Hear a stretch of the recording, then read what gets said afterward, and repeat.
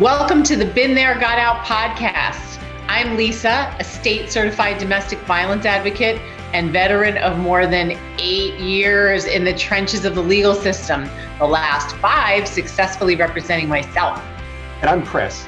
I'm a certified high conflict divorce coach. And between the two of us, we have all this knowledge and experience that we never wanted. But now we can put it to great use, providing expert guidance to people in high conflict divorce and custody situations, so you have the best chance in court and beyond. Having the right support from people who get it is so critical to getting you and your children through it as unscathed as possible. And that's exactly what we do through our interviews with experts and other content right here on this podcast. So let's get to it. In this episode of the Been There, Got Out podcast, we welcome back Los Angeles family lawyer Padideh Jafari for part 2 of our 2-part interview. We continue our conversation by discussing why narcissists fight for what they don't actually want, why parenting is so hard for them, tips to strengthen your case when there is unspeakable abuse against your children, and how to handle smear campaigns on social media. Take it away, Lisa. Been there, got out. Sorry, a minute or two late. We just were getting off with a client. So today is part 2 of what we started, I think it was last week. And we're welcoming back there's her husband. Hi, John. We're welcoming back Padideh Jafari.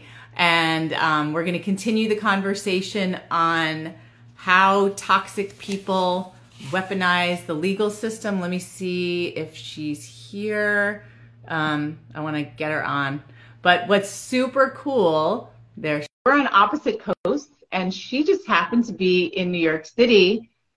Okay, Padideh, just accept. There you go. Okay, so I was just saying, we just met in real life yesterday and had breakfast together. It was so much fun. Yeah. And there's a picture on our Instagram stories, both of us. Yes, and Chris and also my husband John. So the boys joined us. So yeah. It was quite a nice breakfast. I think it was a 4-hour breakfast, which we both said that was going to happen. And it was lovely to see you in person and just get to give you a hug. Yeah.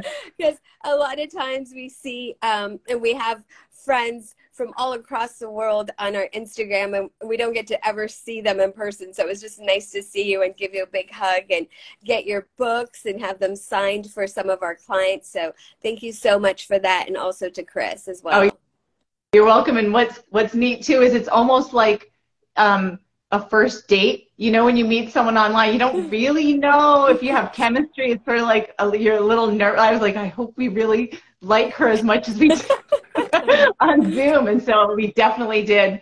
And I'm so glad. And we have all kinds of things planned besides today's interview. Yes. So welcome back. Let's continue the conversation about how toxic people, men and women, getting a phone call, weaponize the legal system. And for people who haven't seen part 1, Padideh, can you just quickly review your background, because you're one of those unicorn lawyers? Oh, great. I love being referred to as a unicorn. So I've been a divorce and mediation lawyer for 20 years. I have a law degree from Southwestern University School of Law and a bachelor's from Loyola Marymount University, where I studied communication studies and minor in psychology from my college, all located in Los Angeles, California, where I have my practice. During law school, I was a judicial extern and later clerked for the Los Angeles District Attorney's Office in a special unit handling child rape and molestation cases. I've also been an adjunct professor at various law schools and at NYU, also at smaller schools in Ventura County. As you know, I'm extremely passionate about family law and helping my clients sort of navigate one of the most difficult decisions that they're ever going to make, which is, tearing basically the family apart and, also their children, everything that their children go through with the separation and divorce. So I go through all of that, and I'm very passionate about what I do. We really don't do it for the money, although people are always accusing us of bad people because we're divorce attorneys, but we don't cause the divorces, obviously. As you know, I'm a hopeless romantic myself, so it is sort of a difficult time in people's lives, and we just like to educate and help them to become survivors in the midst of really traumatic experience, which is the process of divorce. Yeah, and your background in psychology, and especially your background working with children and rape victims, I mean, that's tremendous. I think that's something that I don't know if I've ever heard of an attorney that's bringing all of that to the table. So we really appreciate your perspective, and we're going to get into that. But speaking of that, we deal with these high conflict cases. Credibility is the number one thing, right, in court. So why is it so important? Why is it so important for people to believe you? Well, okay, so judges get to know lawyers in their county, okay? For example, we go to judges' events. Some attorneys play golf with judges. They get to do that, especially with family law. It is such a niche area of the law. It's not just civil litigation in general, but family court, especially in Los Angeles, Ventura, Orange County, Riverside, where we practice, all the judges, we pretty much know them. Obviously we're not going to call them by their first name. We're going to have deference to them, but we're going to know them, and we're going to know the style that the judges like. And so therefore credibility is very important. And for our law firm, it's extremely important because I, at some point within the next 5 to 10 years, am going to be running for judgeship. So for me, it's extremely important. And that's why I tell, potential clients I don't take every case. And what I like to say is that we represent sort of the victim survivors, and not the mentally ill, the toxic, the narcissistic male or female. And that's because I can explain to a person that's not mentally ill why we have to do a certain thing. But with a toxic person, or especially someone with narcissistic personality disorder, they have a mental disease. And so they're constantly going to be combative, not only through the judicial process and the legal process, but also with their attorney, because they're going to constantly be fighting with us saying, no, we don't want to do that, or we want to file this motion. And you're thinking as a lawyer, this is frivolous. Like, why am I doing this? But unfortunately, some attorneys, they don't know narcissistic personality disorder. They just think, okay, well, I have to represent my client vigorously and aggressively to the bitter end. And like I said before, a lot of times narcissists will find attorneys that are also narcissists. So then you have those types of lawyers that they'll just advocate for their clients to advocate for them. And it's like, that's not how this works. That's not what justice is about. Justice is about being truthful and honest and putting the evidence before the court so that the judge can make an informed decision based on the evidence, not based on emotion. So, yes. So that's why I say, I think your partner, Chris, yesterday said that you represent the sweethearts.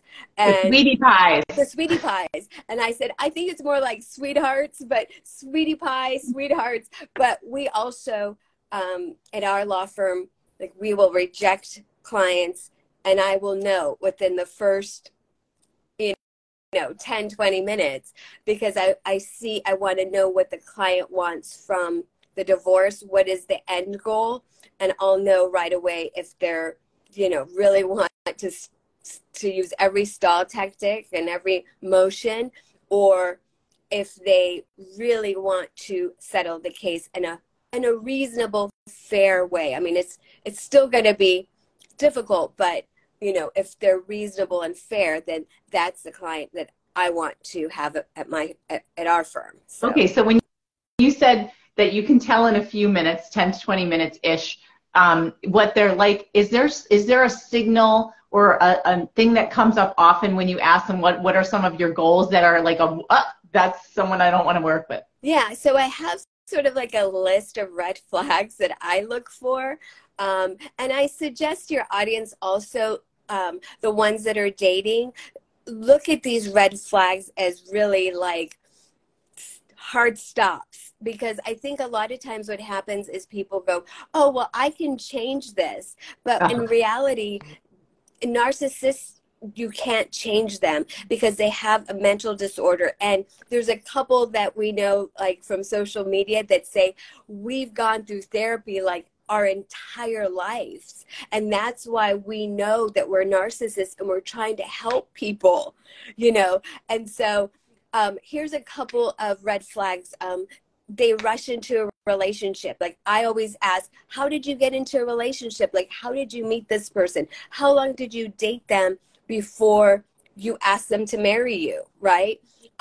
If they say anything like it was a whirlwind and I didn't know what happened, and not good signs, okay? If they say that they have a lot of crazy exes, if they say, oh, I have a baby mama, or I have a baby daddy, and, he's crazy, and then I have 5 other guys before that, and 10 after that, and it's just, no. A lot of crazy exes is not good. Now, they may have one or two, right? Because they don't know that they're narcissists or toxic, or maybe they were dating them when they were teenagers and now they're, in their early 20s. So they might have 1 or 2. But if every single person they've ever dated has done them wrong, that's a red flag. Like, wait a minute, what is going on? They don't have good relationships with their children. Like, if they're completely estranged and they're like, my child doesn't want to see me, but I want to force the child to see me, and you got to get me custody, red flag. Like, there's something, really mentally wrong there. Also, if they don't like, I know this is going to sound funny, but if they don't like animals, or they abuse them. That doesn't sound funny. Yeah. That makes sense. If they're like, oh, she can have the dog, I didn't want that stupid dog anyway. If they're talking about things like I'm listening to them, right? And I'm taking notes, like, okay, stupid dog, huh? Okay. Like that type of thing. Obviously, like, some genders, we won't mention who because we'll get in trouble, don't like cats. Like, that's fine, okay? But if for some reason you're just like, I hate animals. I mean, we had people like this, Lisa. It's not a joke. Like, we hate animals. We're so glad that she's getting the dog now, and I see that dumb dog, and you're thinking, what? So if they don't like animals, if they have poor credit, like, obviously, they're always living off of someone else. They have poor credit. And listen, people go through bankruptcies, and we are very, sympathetic and empathetic to that. But if it's a repeated, no steady income, bad credit, living off someone else, red flag. Right. So these are patterns of behavior. This isn't like you're saying, if you have this one thing, no, you're a problem. Not at all. So this is like a whole history. Yes. And thank you for making that clear, because people come for me all the time in the comments because I don't quantify it. But yes, these are like, if you see a couple signs of these, right, it's like a hard stop. And then it's people that think highly of themselves too. Like, I should get the kids because X, Y, Z. Like, but nobody should. Entitled, their ego. It's like, I should.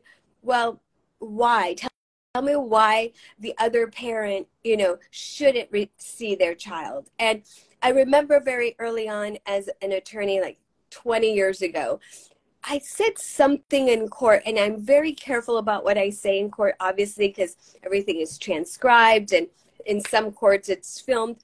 And I said something like to the judge, it was something along the lines of, it's okay if dad sees the child. It was something like that. And the judge admonished me and said, well, what do you mean, counsel, about it's okay? And so I was like, oh, and so just things like that, it's like, of course we want to be, deference to the court and say, dad and mom and things of that nature. But we're very careful how we talk about children in the court after that, you know. But Yeah. I was a brand new baby attorney then 20 years ago.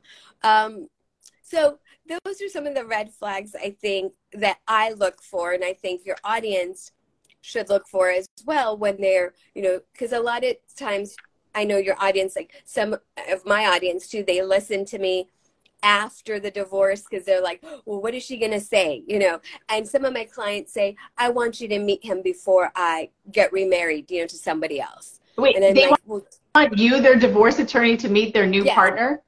after their divorce is finalized. Yeah. Wow. Yes. Interesting. Because they trust my instinct. And I'm like, here's a list.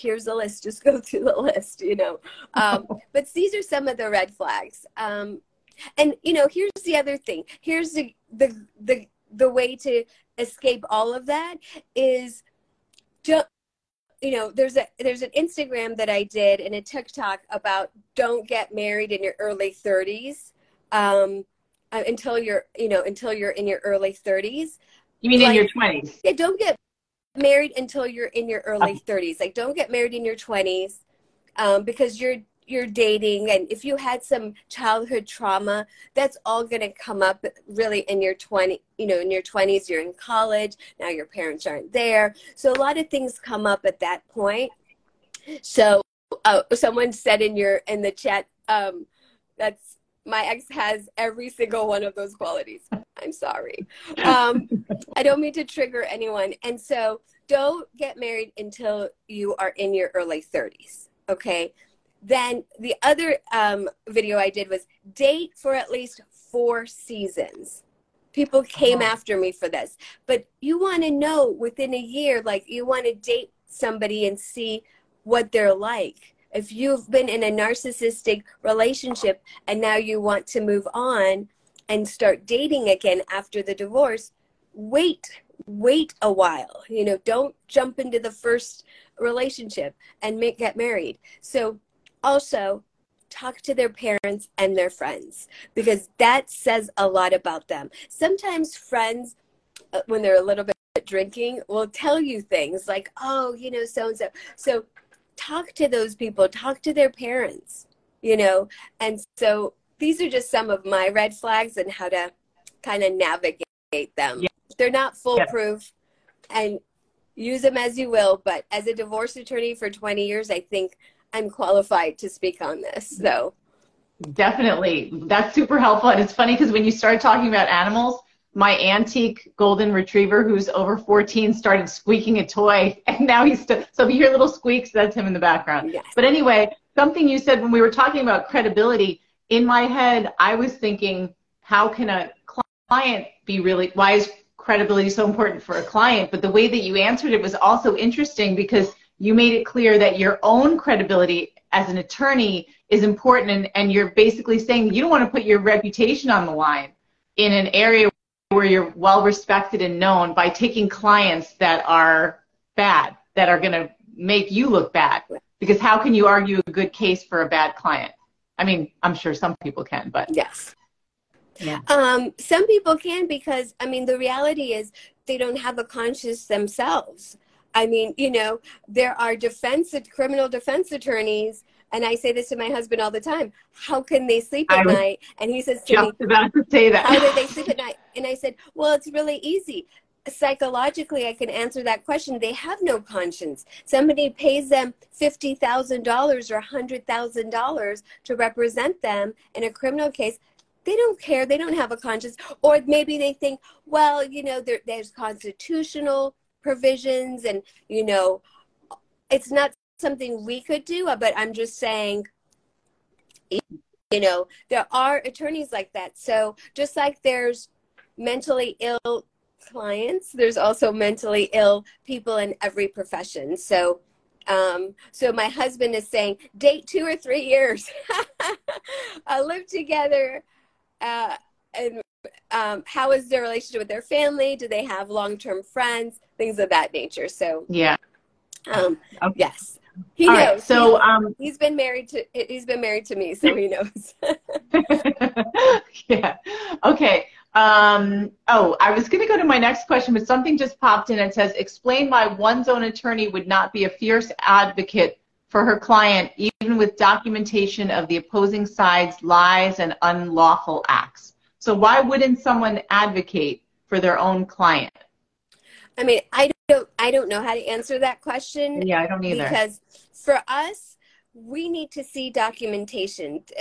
Later on in this discussion, we're going to talk about how, judges go by the law, the facts, the evidence. And so, Trish in Tampa, if you give me the law, if you give me the facts and the evidence, the documentation, then I will argue your case. And I will put the law with it, right, to argue your case. But I can't explain why somebody else is not advocating. We have a case right now. It's actually in a different state. So I had to get licensed in a different state to sit pro hoc vice, which is called, a temporary lawyer in a different state, because my client was not represented well in that state by her attorney. And so when I heard it's a child abuse, sexual molestation allegations case, went from one parent to the other. And so I can't explain why her attorney did not represent her, and her attorney was, a hop, skip, and a jump away from the courthouse. You have to realize something. Just like there's bad apples in every profession, there are bad apples in the legal profession. And some people on here would agree, your audience, that there are a lot of bad apples in the legal profession, as far as judges, lawyers, law clerks, even, the transcribers. I mean, there really are. And so I can't speak to your individual case, but I can just say, if they're not representing you with vigor and us being assertive and advocating for you, it's time to move on. And that's what the client did with me. Actually, her mom contacted me from this other state and said, my daughter is in trouble because her attorney's not representing her. So, we need an attorney from California. And I was, like, what? As if I'm not busy enough. So yes, I took on her case because it was a sexual abuse allegation from one parent to another. So what is my husband saying? He says some attorneys litigate noise versus addressing the law and trying to find solutions. Yes, that is 100% true. Yep. So yes. So anyway, Tricia, I suggest that you email either Lisa or I after, because I do want to help you, but I think your case is very particular. And so, you're saying that that's not one transpired. Well, I don't know what type of attorney you had, but obviously they were not advocating for you. And that's a shame. Yeah. So. Okay. So I wanted to ask, why do narcissists specifically fight for things that they don't even care about? That's a great question. One thing I think that the audience and sometimes my clients don't understand is narcissists have a mental disorder. So it's not like, and I said this before in part 1 last week, it's not like you and I, where we would not fight for things we don't care about, right? Like, why fight for something you don't care about? It just doesn't make sense.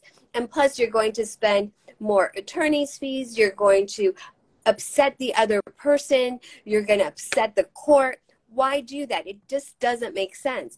But for narcissists, that's not the way they think.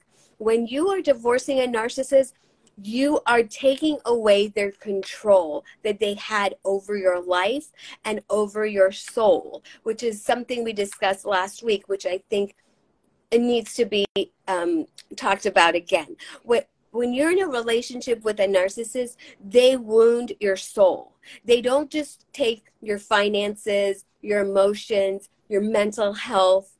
Spiritually, they break you down. They wound your soul.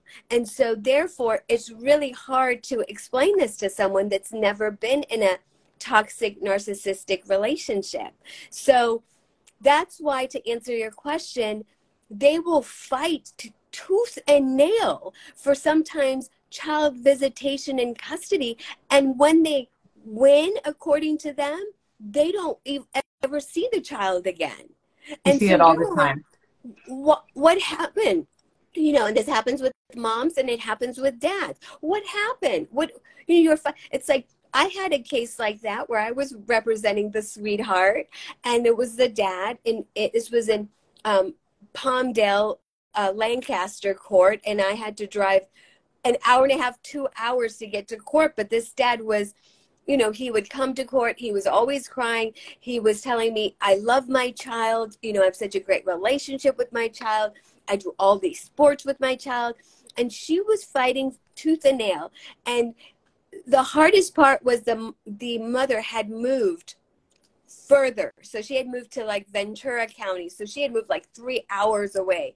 And so what the judge said, well, mom's going to keep primary custody and dad's going to get visitation every other weekend. Well, that wasn't enough for him, which I understand. So he was crying the last day of trial. You know, I was comforting him. It was such even the judge said, I can see how hurt you are with this, but what can I do?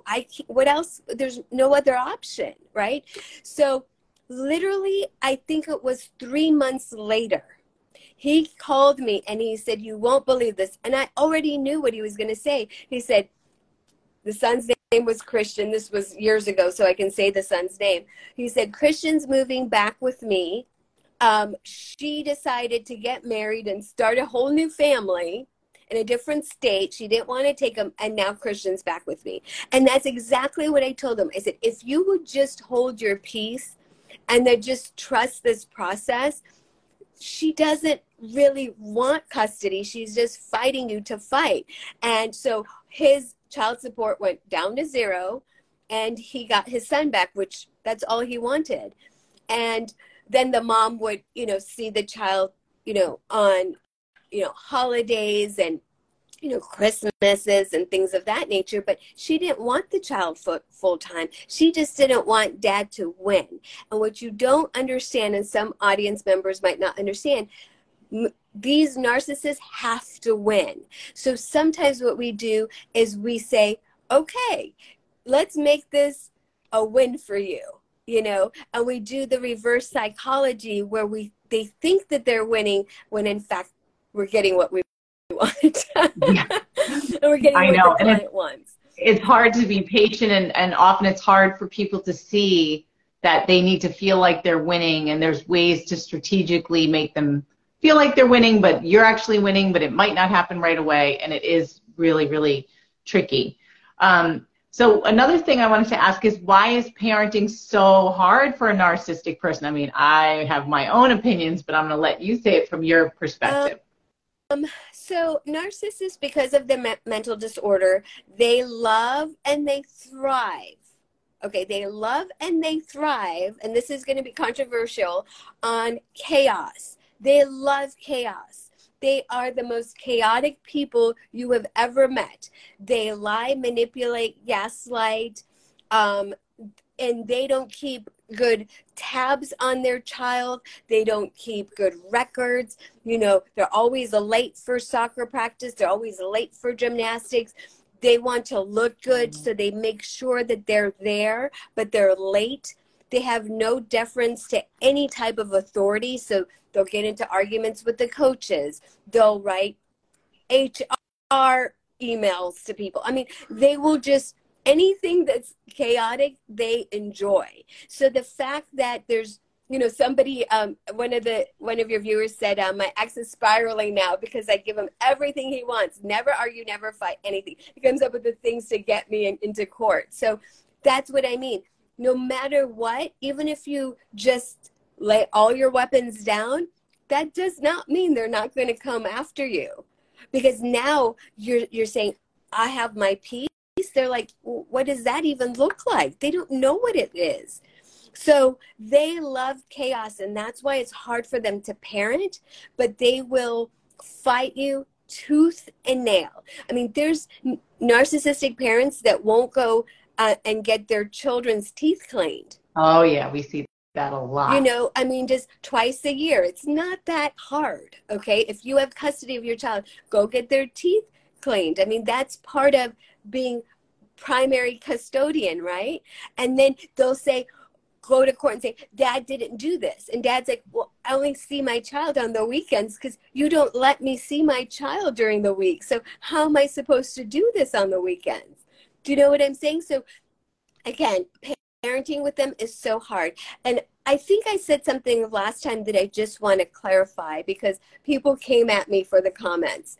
You know, they said, I talked about how 50-50 is how the courts like it to be, obviously, in Los Angeles counties particularly, but that doesn't mean that we're advocating 50-50 in a narcissistic abuse relationship. We're not, you know, we have to see the documents and the evidence and the facts. Do you know what I'm saying?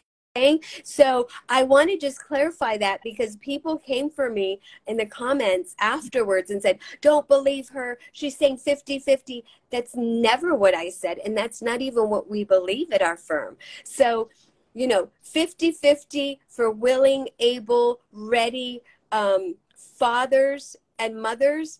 You know, not 50-50 for these chaotic narcissistic parents that can't even bathe themselves. You know, much less, you know, take care of a child. So, you know, narcs only believe in competition. That's 100% true. Yeah. So, yeah. You know, things of that nature. Okay. So another thing, because they like to fight for things they don't care about, is frivolous motions. How do you deal with when your client is being served frivolous motions? Because that is expensive and it takes up so much time and energy, and that's an issue that our clients are dealing with all the time, vexatious litigation. Yes. So when the narcissist loses control of their spouse, they will fight tooth and nail, okay, for things they don't want, things that, you know, and then they will do what's called financial abuse and you know, weaponizing the legal system. Okay. So that is what happens. And so when we know that, when we have the sweetheart client, which I'm going to take Chris's word, but I'm going to give him credit for, when we have that type of client, then we set the client up for success. We say, here is the roadmap of where this is going to go. Although you want to be divorced like yesterday, this is going to be a lengthy process for you. And even after the divorce is finalized, they're going to turn up the heat and bring frivolous motion after motion after motion, like just the most ridiculous things you've ever heard of. Okay, so they try to weaponize it. So in California, I don't know what it is for other states, but there is a Family Code Section 271. And Family Code Section 271 says that if someone is acting in bad faith, then the judge can order sanctions. And sanctions is usually money sanctions. And so we always have that in our arsenal. And we, you know, we'll put that in letters to opposing counsel to give them notice that, hey, this is where this is going, and we're putting you on notice. Now, if they file the motion, then obviously we have to rigorously defend the motion, but we always ask for sanctions. So that's part of our sort of arsenal, and I'm giving away, like, you know, our firm's secret. But I love it because, you know, we specialize in dealing with people with legal abuse. So I love that. Yes. So, you know, things of that nature. I have sort of a newer client, and I don't think she would mind if I'm obviously not going to disclose anything that's confidential, but, you know, the attorney and I, here's an example of this, where this happens. The attorney and I, you know, the attorney called me, said she was new on the case. We were also the second attorney. We were also new on the case. We know that it's a narcissist abuse case with a very young child. And the first email that the other attorney opposing counsel wrote said the word alienation in there. Didn't say parental, said alienation. And I nailed her to the cross. There was about 10 emails after that saying, to her, words matter. You can't say the word alienation, because that's exactly how the narcissist is going to paint it in court. And so they're going to say, mom's alienating, mom's in. And I even copied the last 3 or 4 months of the child every time the child went to visit with dad, because mom had kept, she was journaling, and she kept really, really good calendar. And I said, here, this, January, dad didn't see the child because there was no visitation order, but he could have voluntarily seen the child, but he was off on, vacation. Then February, so I said, please show me where you are alleging there's any type of alienation. In fact, we jumped on the fact that dad wanted to see his daughter like 2 days, because he got the day off or his schedule. And so I said, words matter. And I put that in bold. And I said, do not come to this firm and talk about alienation to us. Don't do it. And I said, next time you do it, 271 motion. And so that's how we deal with it. We're very strong because we know that our clients have been abused, and they're going to get the narcissist and their attorney is going to attempt to abuse. And so there was literally back and forth emails. And I even, I don't do this in every case, but I told my client, like, don't even worry about the attorney bills, because I had to set this other attorney right on the right path. And so, but that's how we deal with it. We just put up a very strong front for our clients. I'm really glad to hear that. And I think that not even just assertive, but aggressively dealing with false claims of alienation are what we need lawyers to do more frequently, because it ends up most of the time where someone just makes a claim, they have nothing to back it up of alienation, and people like our sweetie pies are in defense mode, terrified that they're going to have the children taken away because somebody claimed alienation.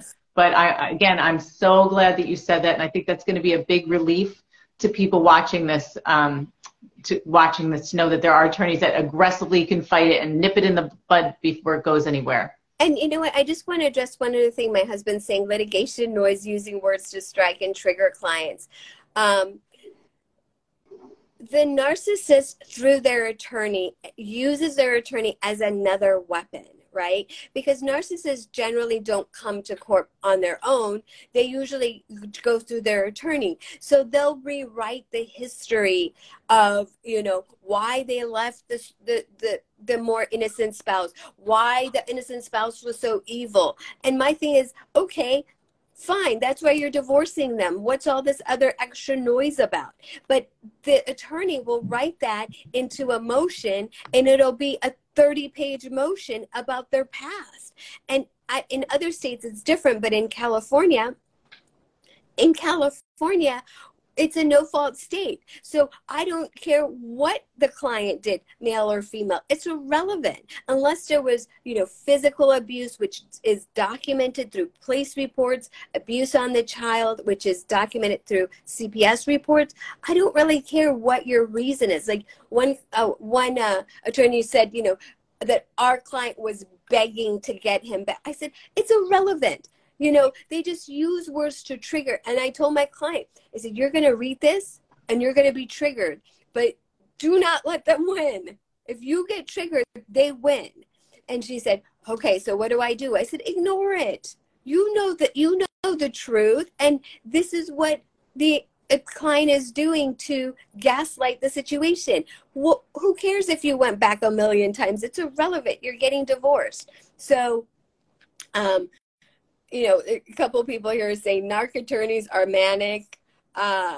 Yes, I had attorneys stalk me on behalf of the narc. Yes, I mean, the narc attorneys are almost, in my opinion, worse than the narc, and I'll tell you why. They're used as flying monkeys, and we have an oath that we make to the California State Bar, any state within the 50 states, right? So that's what happens. That's, we have that oath to represent the client, but also be truthful and honest and put good evidence forward and not lie. And so when the attorneys don't do that, in my opinion, they're actually even worse than the narcissist, because a narcissist is mentally ill. I don't know what's going on with the attorney. Are they just advocating to advocate? Like, what are we fighting for? You want to say that he's or she's right? Okay, clap. Right. But and how much is that person paying to say they're right about something that doesn't even matter? Yeah. Yep. Yeah. You're getting lots of hearts and claps for that one. Okay. And again, Padideh, I know we could talk for hours and hours, but I want to keep it under an hour, and we're at about 40 minutes, and I want to make sure that we get to something that was definitely part of your training, and that's some of these unspeakable types of abuse that occur against children. And we have a number of clients whose kids have been sexually abused, and they feel like they are just hitting a wall with knowing how to put evidence together that's actually credible. I mean, you can imagine how terrifying it is, putting aside what the child is dealing with, him or herself, but for a parent to feel helpless in a situation where their kid is being abused and nobody is listening. So from your background, could you give some tips on how someone can strengthen a case with really awful, I mean, all kinds of abuse are bad, but sexual abuse is especially sensitive topic. And it's damaging to the child. So the first thing is get police reports, get CPS reports, take your child to the hospital. Don't be afraid to do that. Sometimes a hospital will call CPS for you. And so make sure that you get the documents, the evidence together. If you feel that the father is or the mother is being abusive, I need to see the evidence. I can't go based on your words, right? Because I'm not seeing your child. And I want to, Abraham Lincoln, I think he was the one that said, trust but verify. I need to verify what you're saying. So in my child molestation case right now that I said was in a different state, we have CPS reports. We have actually 2 CPS reports. We have 2 hospital records. We have, we just hired an expert nurse that's going through all the documentation. We're going to have an expert nurse testify because this child was under the age of 5 when the sexual molestation happened. I want to also know the history. I asked the client, is sexual abuse ever happened in this family? And I was told this whole story that yes, the grandfather did to the other kids. So I want to know the history, because unfortunately these toxic patterns usually repeat themselves unless they're stopped, right? So I was so glad that I asked that question in one of my Zooms with the client, because I was like almost bracing in my chair, like, don't you think that would have been relevant to tell your attorney, from the onset? But the client was like, I didn't think about it. I don't know. I mean, the client does not know, okay? And half the time, the client is also a deer in headlights, right? They're also going, part of me doesn't want to believe that this could happen by a spouse or an ex-spouse. So that's, I need to see the documentation. Don't record people, but take videos. Take videos if you are having difficulty with exchanges. The police station is a neutral zone. It's considered a neutral zone, and as far as the courts are concerned. So if you don't feel safe, go to the police station. The police are there to help you do exchanges, meet in a public place. Like, there's so many things that you can do, but at the end of the day, a judge said to me once, people lie, but documents don't. We need to see the documentation, because I trust my clients. That's why I take them on, but I need to also verify it for the court. Yeah, really important. All right, so go ahead. One thing I wanted to just say, because we didn't get to this last time, and I really want to talk about this, if it's okay with you, is about smear campaigns. Yeah, let me check the time. Yeah. I just want to talk about this because I see this a lot. We have a social media managers that do all of our social media, but I do look at the comments, and I do sometimes late at night, my husband will testify to this, write the comments and look at the comments. And I just want to make sure that your viewers and your audience know that, a lot of times narcissists will engage in smear campaigns. They will write to HR. They will talk dirty, to your parents, to your siblings, to your friends, and say, this person was awful. This is what they did, all the stuff before you can even get your narrative, your true narrative out there. There was a case that happened in January 2023, so it's a very new case, where a Wall Street money manager is suing his ex-wife. Okay, it's not his current wife that he's divorcing, his ex-wife, for $7 million after he said that the ex-wife, sent messages to his work email claiming he had hired prostitutes and had, STD bills and things of that nature. I just want that your audience to be sure to know this. Don't retaliate, because that's what the narcissist wants. Do you see what I'm saying? This Wall Street manager did the right thing. He's taking it to court and trying to prove his case in court. Sometimes I see new spouses of, husband's new spouse, they have these things where they're going back and forth, and they're opening a new Instagram accounts to talk about the social media, right? On social media. The biological mom and how evil she is. That can all be true. You can do that anonymously, okay? Because what happens is these narcissists, they love chaos. Remember, we said that from the onset. So they're going to love that. They're going to be like, ooh, somebody's talking about me. And then they will drag the new wife or girlfriend to court. They will get a restraining order on her. I've seen this before. They'll do all these things. So just don't retaliate. The way to win with the narcissist is not to retaliate, is to go about your life and complete and utter peace. Okay. And I know that's so hard for a lot of people that are in this to understand.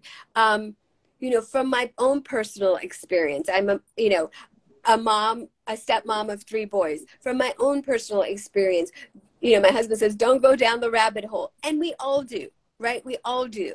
Because we're not perfect and we're triggered. We get triggered. Don't take the bait. Don't feed the wolf, he's saying. So if you just maintain your peace and go through it in the right channels through an attorney, there are people that are self-help centers, that can help you document, get restraining orders, things of that nature. But don't take to social media, please, because as tempting as that is, I don't want the sweetheart to now have a restraining order or their spouse to have one. Do you see what I'm saying? So just do it the way that this Wall Street money manager, and everyone's going to say, well, he's got the money to do it. But no, he lost his job over this.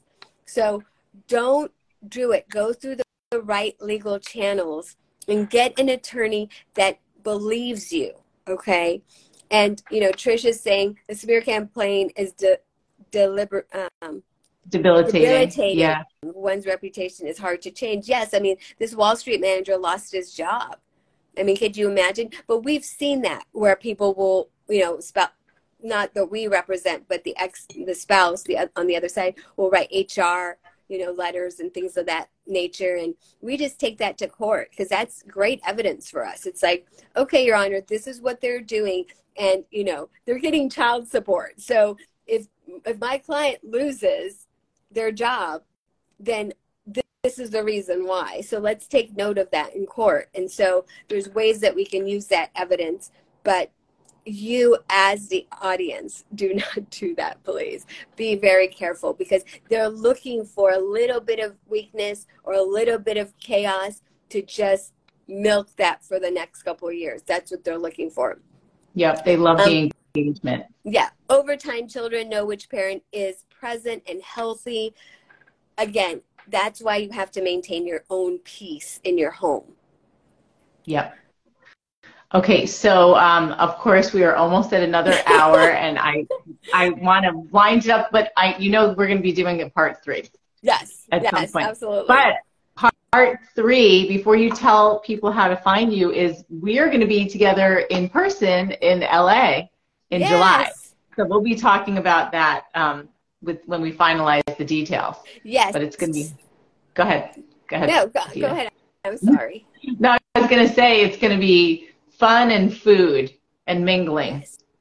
So we're going to co-host a networking happy hour event with Been There, Got Out, and do a book signing for you guys, for Lisa and Chris. And then we're going to co-host it. We're going to invite past and present clients, CPAs, mental health professional, a financial advisor such as my husband that helps people with get through the divorce process with their finances and what that looks like. We invite all of you to come network with us, and it's going to be in Los Angeles, California, and we're going to have also, I think, a lunch and learn in Orange County. We're going to also do something at our office in Sherman Oaks. So, some people are already saying they'll be there. My husband doesn't have a choice. Why is he saying he'll be there? But yes, so just so your audience knows, we are here to help. I do consultations in all 50 states. Obviously, I can't give legal advice unless it's in California, but I help a lot of people find attorneys and attorneys with psychology backgrounds so they can use me as a resource for that, for the consultation. Our office is obviously in Los Angeles County, and we have a satellite office in Newport Beach where we live. We serve Ventura, Los Angeles, Orange County, Riverside, which is a huge geographic area. And so thank you, Priscilla. She's saying I'm amazing for any victim of abuse. Thank you so much. So getting in contact with us. Once we solidify the date in July, we will let everyone know and, shoot it out to all of our social media outlets. But we're very excited to, partner with, Been There, Got Out, because there's so many synergies in so many different areas, and we're just now finding out some of them because we met each other in person.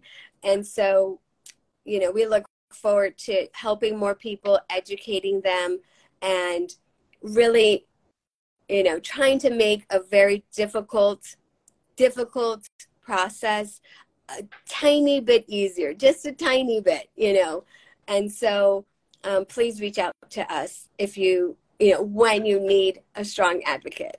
Yes, I'm sure they will. And someone said, you're late to this. It's fine because I'm posting the recording in the next few minutes if we can ever get off, which is really hard for us to do every time we have a conversation. All right. But thank you so much, Padideh. Nice meeting you, John. Also, thanks everyone for listening, and I'm putting the recording up, and we'll give details of when we'll be together in real life in California this summer. Okay. All right. Bye-bye. Thank you. Bye-bye. Bye. Thanks for listening to this episode of the Been There, Got Out podcast. Please leave us a review on whatever platform you're listening on. And you can find us easily on all major social media, but especially Instagram and YouTube. If you think we might be able to help you with your own situation, just visit BeenThereGotOut.com and click the button to schedule a complimentary discovery call. Thanks again, and see you next time.